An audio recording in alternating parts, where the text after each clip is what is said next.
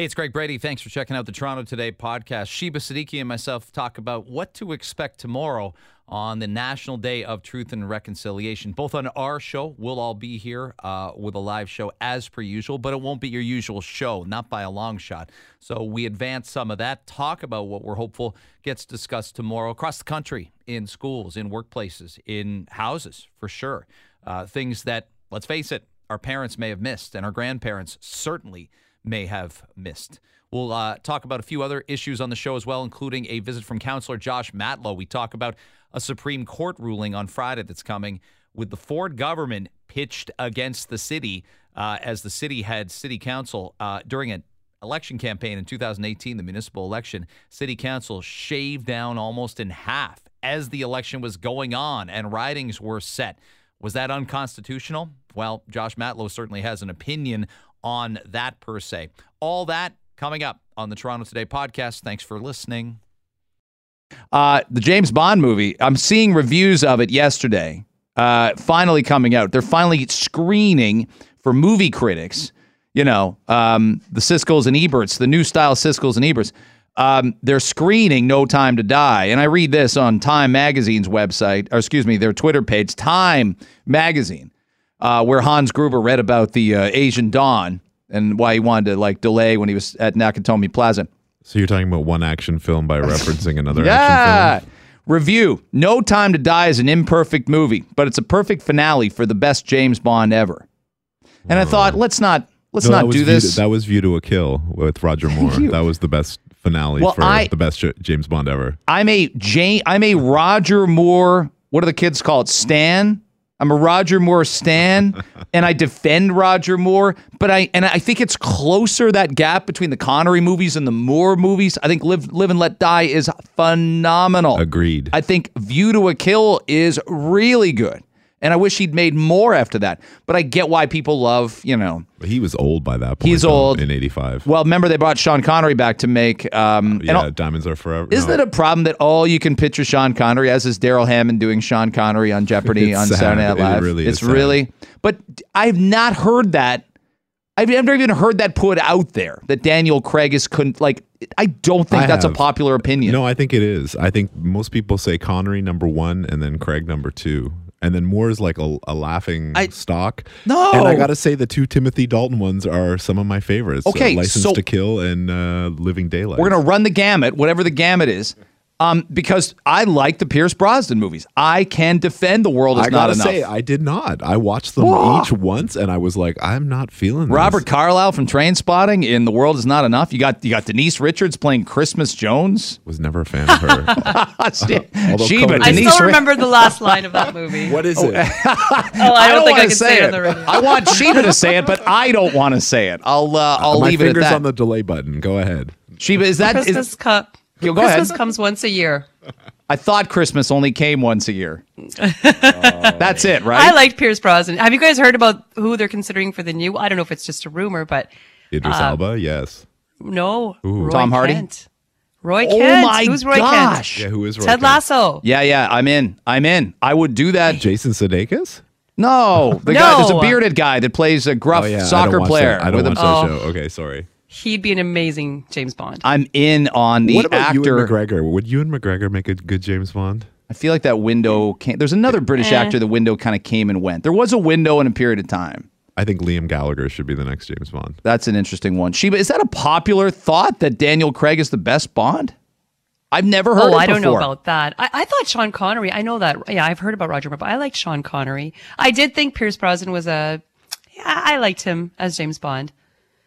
I think we talked about this on the show last week when he said, "Listen, let's write better parts for women and actors of color. Let's not pigeonhole." Because he was asked if Bond should be played by a woman, and he said, "Let's find better parts. Let's find more unique characters." Absolutely not. No, Bond needs to be a man. Yeah. And yes, sure, get that powerful woman that with all of her gadgets and her tricks up her sleeve and whatnot. But no, you need a sexy man to play James Bond. Now, I don't know why Daniel Craig said we want to have an unvaxxed man be the Bond. I don't know why he would bring that into what a the jerk. Why would he think Andrew Wiggins would make a great James Bond? Why is that something that appeals to him at a certain point in time? Hey, Sheba, while we're chit-chatting, tomorrow is the National Day of Truth and Reconciliation. People have asked, so I will answer, and you can help me with this a ton. We're going to do a show tomorrow. People say, are you doing a live show? We are. And I don't know what it's like in your household or your community, but I think there's some confusion about the holiday. It's not on anybody's calendar, right? Because they added it during the year. I'm glad they did. It's probably years long overdue. But are you finding that people aren't sure? Open, closed, kids, school, going, not going. Like, we'll be here and doing our usual, a special show. I wouldn't even say our usual show, based on the day that it is tomorrow, to observe and remember and try and move this boulder forward that sort of landed on a lot of us this year. And it shouldn't have taken this long to land on us, but it's here now. Well, we have a very special show tomorrow with some amazing guests, but I do feel that it was rushed. It seemed like they just threw it into the calendar. I don't know how long. It is definitely overdue. I mean, at school, my kids have Orange Shirt Day tomorrow, so that's how they'll be, commemorating the day. And they know the history behind it because they've had Orange Shirt Day for several years now, so they understand the importance and the history behind that. I do feel it is a bit rushed, but I mean, it's better late than never, I think. Yeah, it is. And I hope that when they, like in the quadmester, you can imagine, I got a high school kid who will have math and then he'll have outdoor education. I hope maybe I'm romanticizing high school. I don't know how you guys feel about it, Rob and Sheba, but what I recall from high school is either in homeroom or whatever, you talk about things. You talk if there was an election the night before or a massive sporting event. And I just, sometimes when my kids get home, I'm like, did you do enough about this? Like, even, I don't care if you're a math teacher, science teacher, you don't have to teach in the social sciences. Can these teachers, please, and I'm an advocate for teachers, people know that, spend 20 minutes, take it away from the curriculum and talk about this tomorrow, because maybe the kids aren't getting that kind of conversation at home. They're not as dialed in as the Siddiqui household or the Brady household. Maybe they should be. It's so important. I really hope so too. But I find that my kids' teachers are talking to them about it. Good. They come home with, little bits, whatever sticks. I don't know nowadays what does stick, but they'll come home and they'll tell me something interesting about their day that's related to, the Orange Shirt Day every year, or just, and some of them, I mean, my younger kids, as they learn about it as they get older, they're just blown away. They're blown away by what happened. And obviously it's always age appropriate explanations, but it's good for them to know.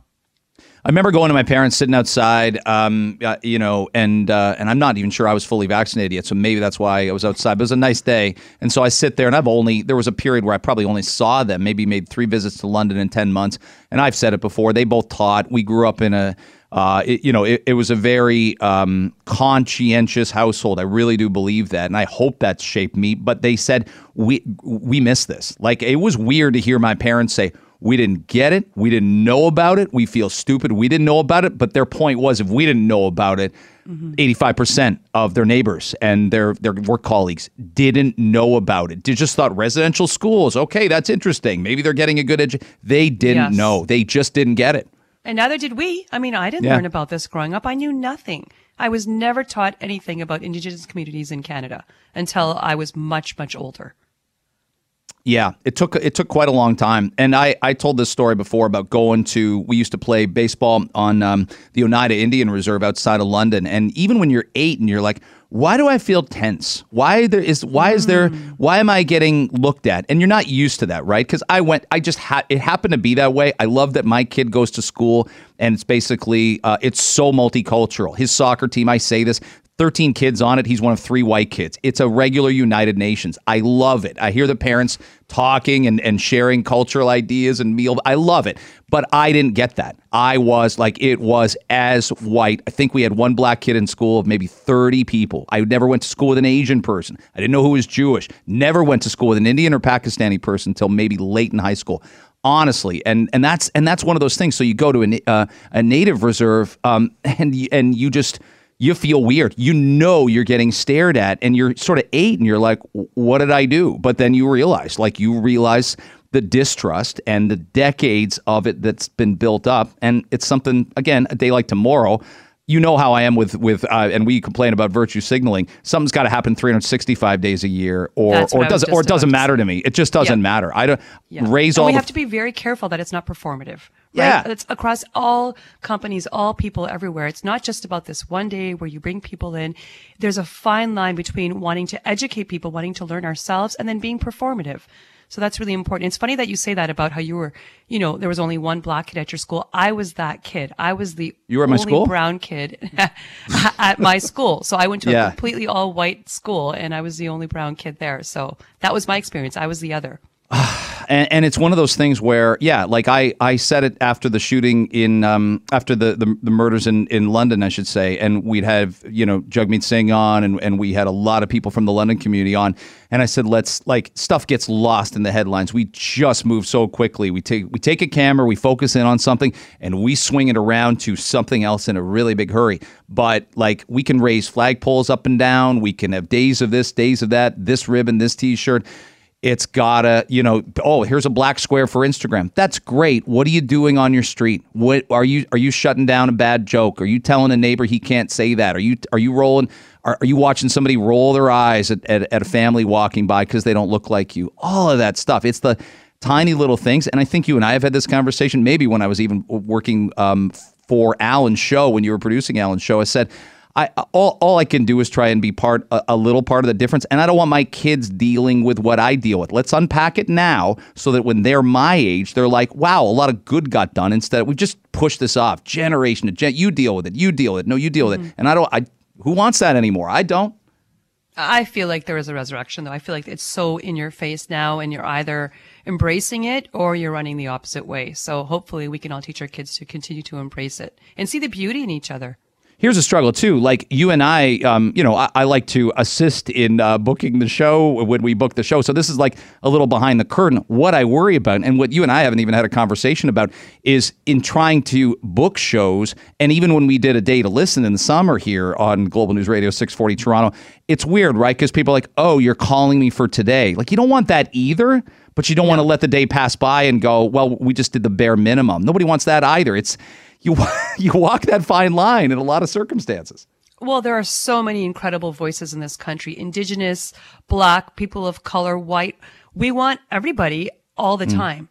So, I mean, that is a mandate for me. It's not just, here's this special day. Here's Black Lives Matter. Let's call the best Black person I know No, I want your voice. I want your perspective on this station as much as possible. That's the voice of Sheba Siddiqui.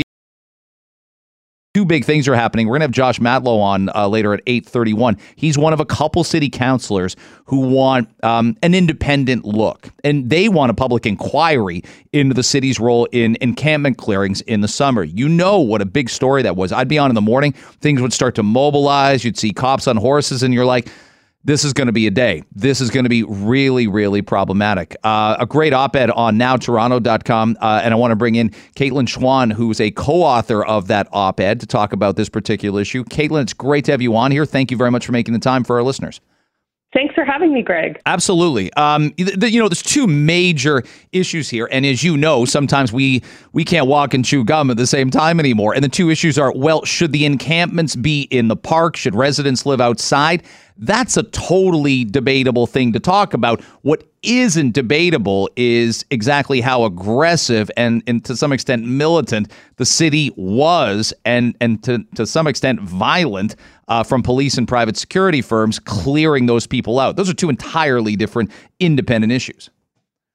Yeah, well, I mean, I think they're deeply related. Certainly what we know is shelters have been enormously at overcapacity for many months and years, and people have made, quite honestly, a very rational choice to be residing in parks, in part because of the COVID pandemic. I in good conscience, couldn't send someone I know or love to go and live in a shelter where they risk exposure to COVID. And so, I think the kind of what I framed in the op-ed as the human rights defense of folks expressing their right to housing, that's what we're now seeing criminalized and folks being represented in court to address. Before I get to some of that and the issues with some of these charges, I look at other cities and the mornings that they were happening and how viscerally we all were reacting to the images, the still images, the videos we saw, is looking at, and sometimes we do have to look to our friends to the south in cities like Portland, Seattle,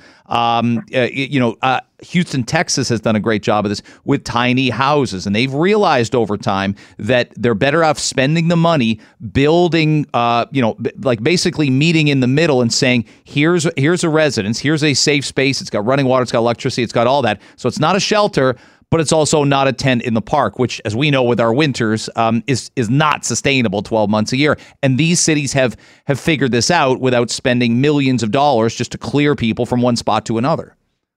That's right. I mean, just a couple of weeks ago, the City of Toronto released how much they had spent on clearing 3 encampments. So they actually spent $2 million to clear just Alexandra Park, Trinity Bellwoods, and Lamport Stadium.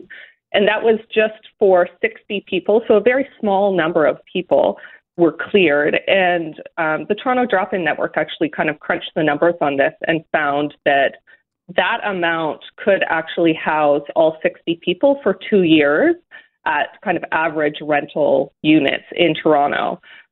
So I think we really do need to think about, are we spending the funds we have in adequate ways, and are we spending sufficient funds to really address the housing crisis at our doorstep? And I mean, to your point, thinking about where are there solutions around the world, there's also been cities like across, Europe, for example, in Portugal and Barcelona, where cities have expropriated vacant units from corporate landlords or private landlords in the face of a global pandemic where people's lives are being threatened, and used that housing to house folks who can't access it otherwise. So looking at those models, I think, would be really, really important for Toronto. Caitlin Schwann's joining us, Director of Research at The Shift. I'm so glad you brought that up, because I hear people, and listen, these kind of things, if they come up during, what should we do with the homeless? I was driving in Sudbury in the week, and I saw, Sudbury's not a big city, and I saw a massive encampment. There must have been 30 people. My 13-year-old said, "What's that?" And I'm like, it's shocking to see that many people having a struggle. And these tiny houses that they're building in some of these North American cities, they're not meant to be a dead end. They're not meant to be an end game. This is meant to be moving from step A to B. And and I know some of these steps are tough to take. Like people do have to accept the help, and it's tricky sometimes because some of them are struggling, and we got to understand their struggles, but we also want to elevate their existence and just get them to better places. Yeah, and I mean, when you speak to a vast majority of folks who are living in encampments, they want permanent housing. Mm-hmm. Like, I don't think folks see encampments as a solution. People desperately want permanent housing. And when cities have used other approaches, like giving a direct pathway from an encampment into permanent housing, again, a vast majority of folks are taking those options, are enormously excited to be able to kind of start their lives in places that are safe and secure. So when you see the money involved, and that came out about 11, 12 days ago, like, what's your reaction? You just go, like, do you just roll your eyes? Do you shake your fist? How does it make you feel? Oh, that's a great question. Well, yeah, thank you. Once in a while. Yeah. I mean, it breaks my heart because I think we can do so much better. I think Toronto has quite honestly lost its way. And we have the opportunity to become a national, international leader if we switched our approach to addressing encampments. I mean, other cities across Canada are looking to what we're doing and adopting similar approaches. We saw this in Halifax in the summer as well. So really, I think that the kind of investment we're making in the policing of homelessness is really about reducing the visibility of homelessness rather than addressing the problem.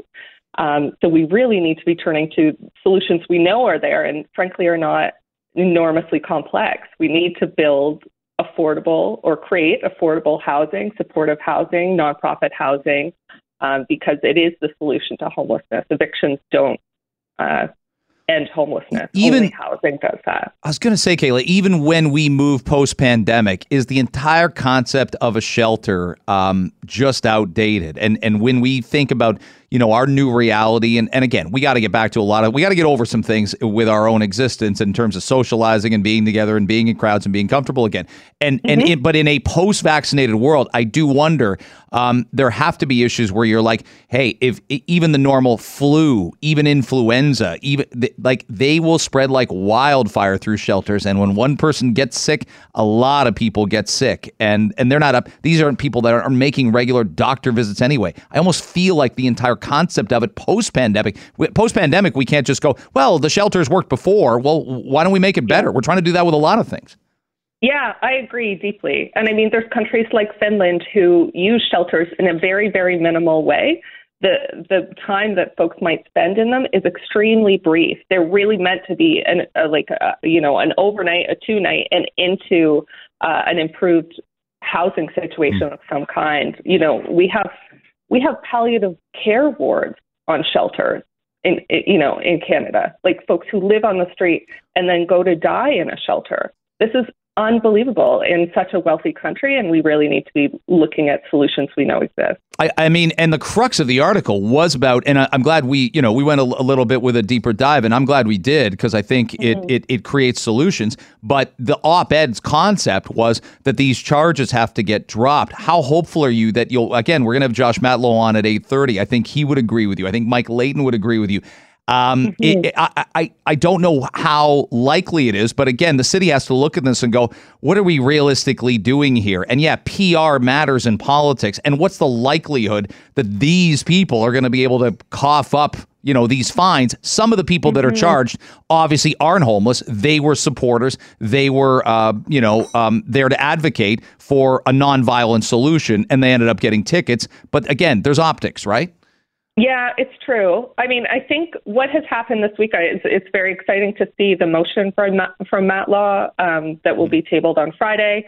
But we've also had the Toronto ombudsperson announced yesterday they're actually going to do an independent inquiry into this, into the fairness of the evictions, and that has serious implications for folks who are charged. But to me, this is just a distraction, frankly, from the major issue, which is the need for the city to live up to its human rights obligations around the right to housing.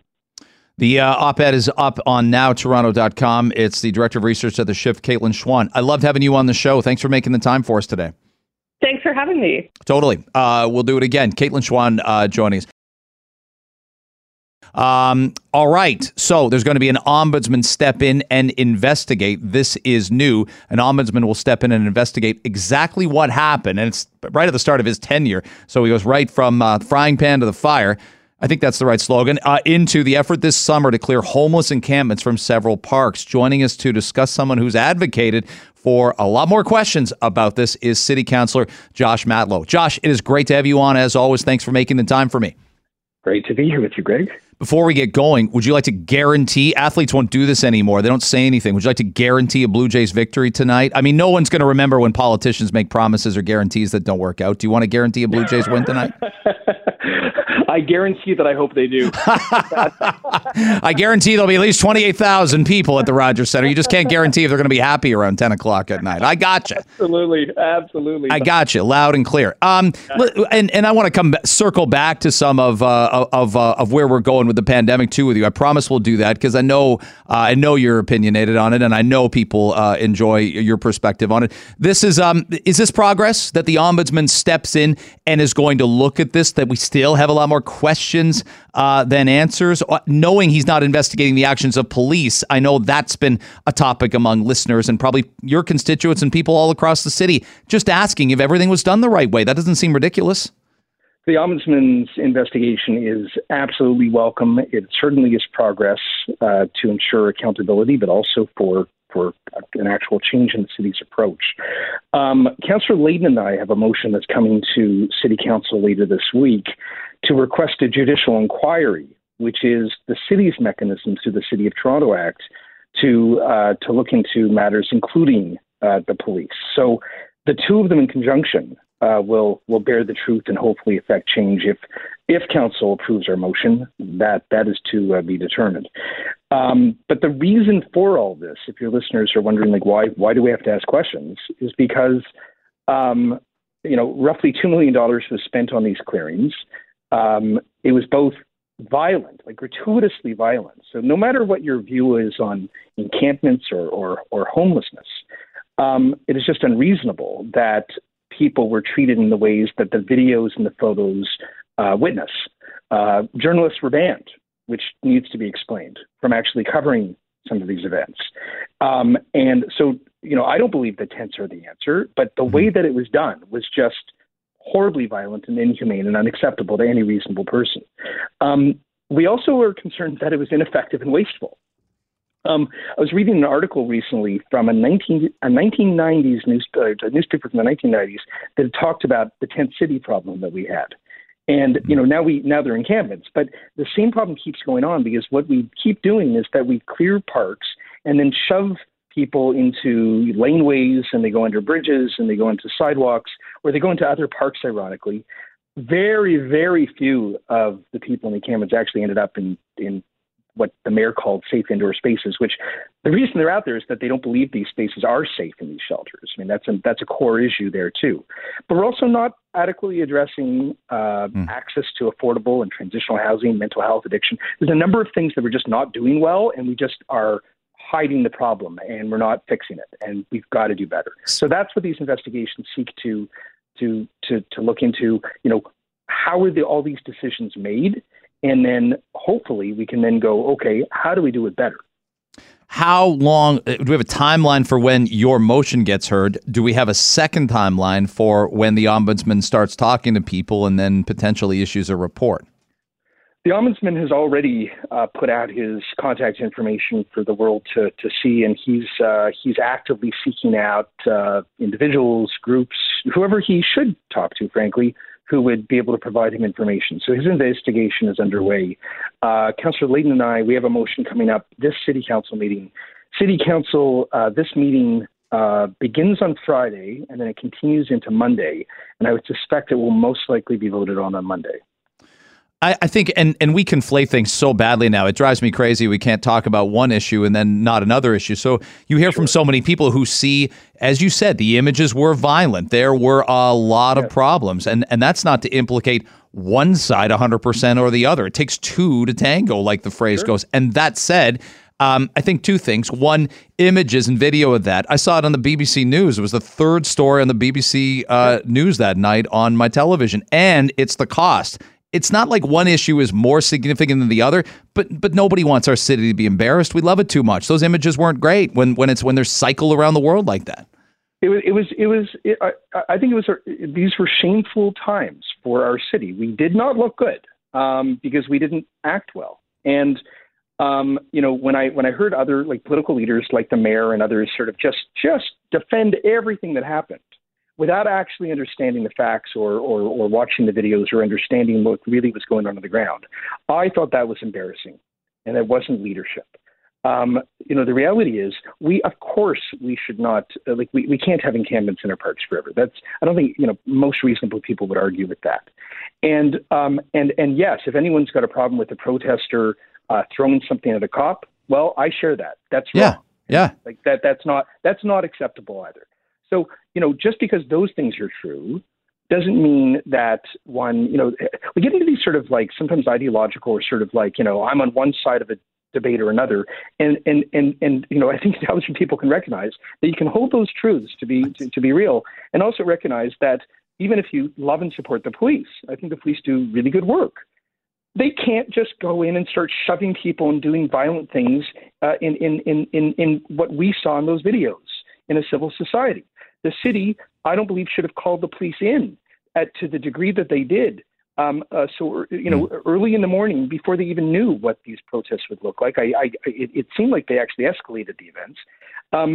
The ban on journalists from actually having access to covering the events, I don't know how anybody in a free society would accept that. Love it or not, or if you were shocked by the events the way that most of us are, because we saw amateur video being done. Journalists being banned from covering city actions is unacceptable. I think it's unprecedented. I think it drives normal people like you and I crazy because, everything gets conflated and you say, wow, did you see those violent images? That doesn't make it look good. And you hear people go, well, living in a park isn't sustainable. No, I know that. You're not telling me anything I don't know. I don't see the correlation, but between the two at this point in time, people say this to me. And so I want to ask you this, and they might ask you this. And so it's like the Denzel Washington lawyer in Philadelphia. Explain it to me like I'm a 6-year-old. Is it a conflict of interest for the mayor, any mayor, to be a member of the Toronto Police Services Board? I don't know, and I'm asking and putting it out there, and that's not to impugn John Tory because the mayor's been on the board long before John Tory was mayor. Should a mayor be?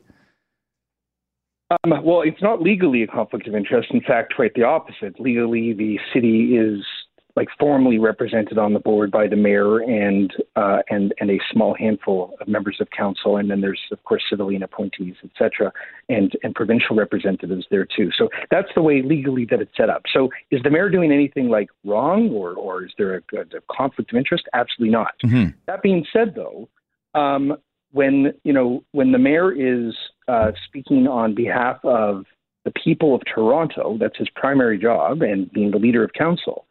To just blindly say that just defend all the city's actions. I don't think he was actually only defending the police. I think he was defending the decisions of city staff as well, without having all the facts. He was on another radio show. I won't mention the name on yours, but I'm sure it's a great one, Josh. I mean, I'm sure it's just as much work goes into that one as this one. I'm sure. I can't. But he was on this show, and after the encampment clearings, and he was asked, have you seen the videos? Have you seen the photos? And he claimed that he didn't, but he was telling us that everything was done well. And the reality is either I don't understand how he. I don't know. How do you miss the coverage? Yeah. And then it also begs the question, then why not? Because I think we need to know what's going on in when it comes to our actions. So bottom line is, I want to see an approach taken to vulnerable people in our city that actually is helpful, that actually helps them get to where they need to go to get support. We need to address the inaffordable housing crisis that we have in our city. We need to ensure that people have access to mental health and addiction supports. I know middle to upper middle class people who are well franchised in our society who struggle to get those supports, let alone somebody who's living on our streets or in our parks. So there's so much more that needs to be done. We shouldn't just be going in and violently clearing people out of parks. And when the mayor and others have said that they're going into safe indoor spaces, very few of them factually did. Yeah. Many of them are not, because they're telling us, and we need to start listening to them, that they don't feel safe in those spaces, in those shelters. I got a couple more quick ones for you. If someone comes up to you on the street and says, hey, Councillor Matlow, how do you think the city's handling COVID? Give me your pulse. Give me your lay of the land right now. What are we doing right? What can we be doing more of? I know you've been one that has said, hey, not everything, we're going to get some stuff wrong along the way. The question is, when we get it wrong, can we say so and can we correct it? I worried about extracurriculars being postponed so quickly. Safe things for fully vaccinated high school students, and they were strongly discouraged by Dr. Davila. We increased capacity at sporting events. I think that's good. I hope everyone feels good about that. What do you say to people when they say, well, how's COVID going in the city of Toronto? Well, I mean, the case numbers suggest that we are at a plateau now, which is good news.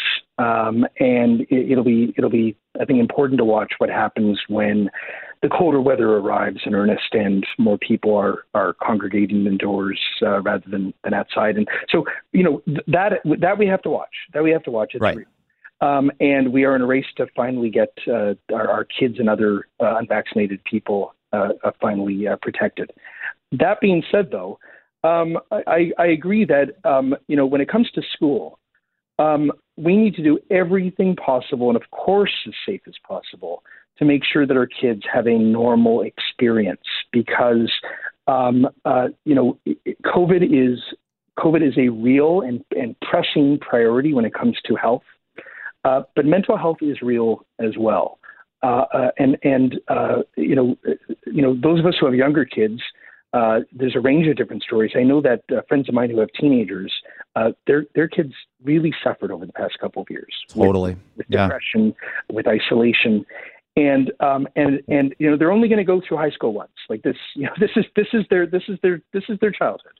So if they miss out on a lot of the extracurricular activities and these experiences that we all remember is really important to us, I think it's going to have a real effect on their well-being. So, I'm on the side of, when it comes to schools, do everything possible to make it just a healthful, safe, but as normal an experience as possible.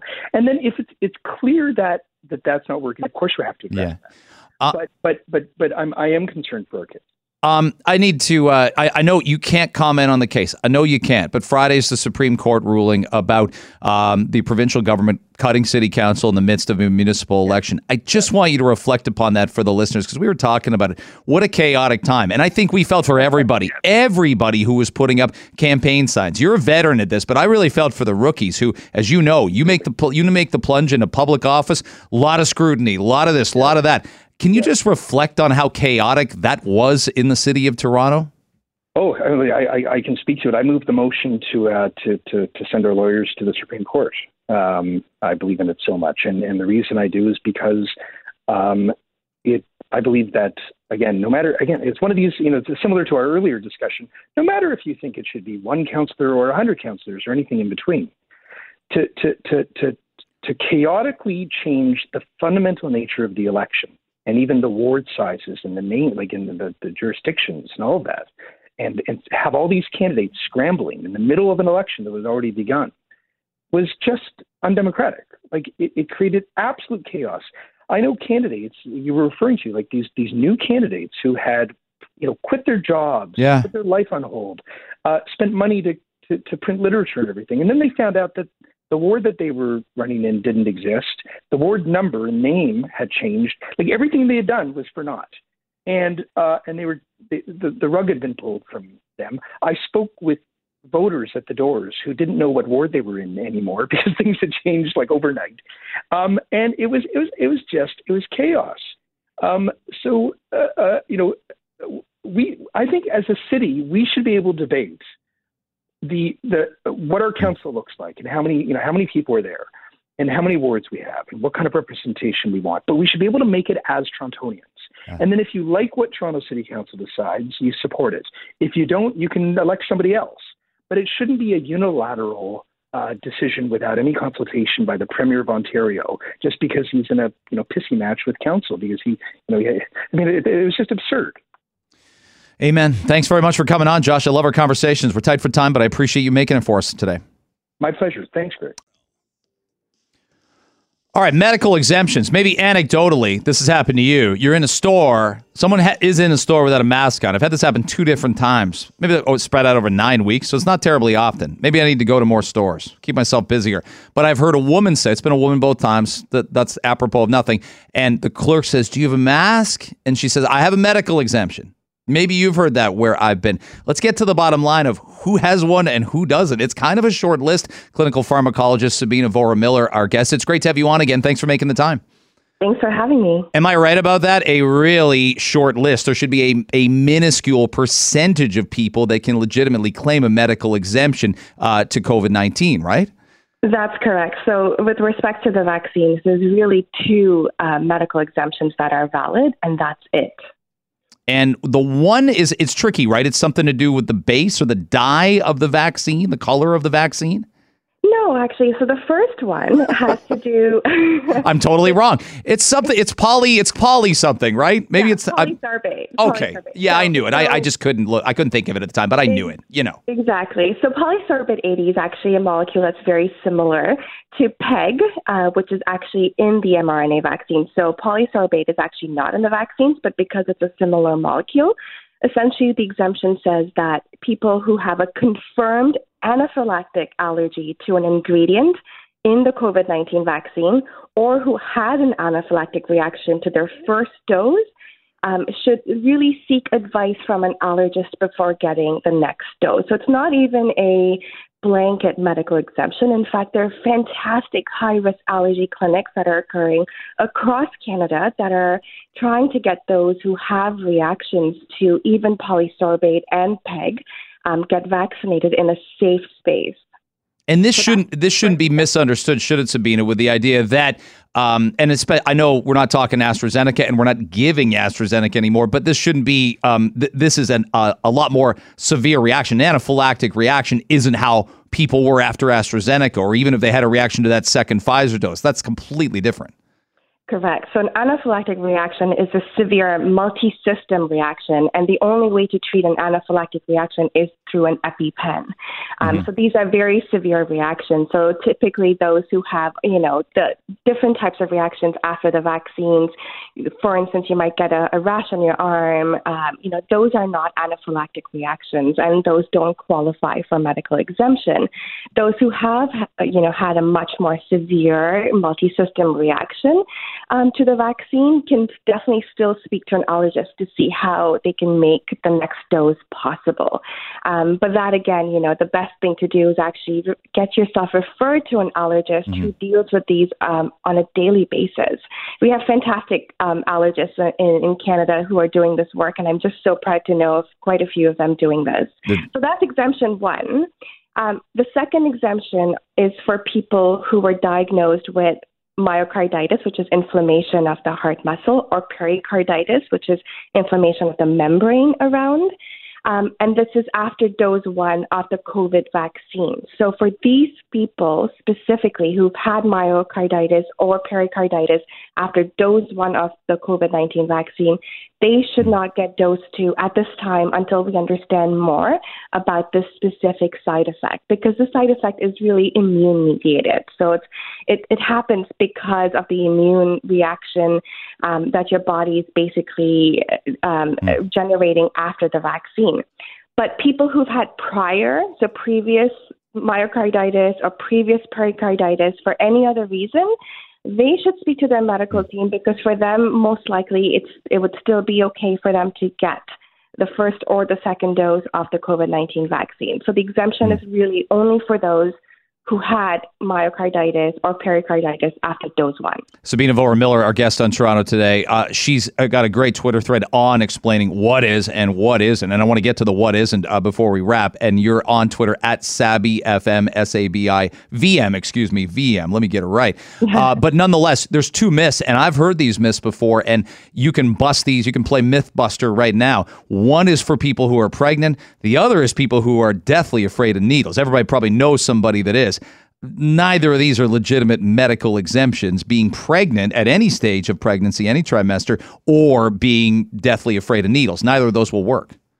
No, and you know what? In fact, especially people who are pregnant should go get vaccinated, because pregnancy puts you at a higher risk for having, an ICU admission, for being hospitalized, for being intubated, for early, to prevent early birth and serious illness and death. So it is so important for pregnant people to go get vaccinated to protect themselves and to protect their babies. So in fact, if anything, I think that pregnancy should be a reason why I would strongly recommend that one goes out and gets vaccinated. With respect to those who have serious anxieties about needles and medical visits, we do have clinics that are that accommodate specifically such concerns. So you could either do those. You could also try and do either home visit or a drive-through vaccine clinic, just so that you're getting it at the space where you're most comfortable. And for those who have milder anxieties, the card system is fantastic. So that's, being comfortable, ask for your accommodations, relax, distract yourself, use a numbing patch or cream. All of these can be helpful to try and alleviate some of those anxieties. I'm putting you on the spot, and I'm making us late, but I want to help a listener here who texts. She's really interested in your opinion.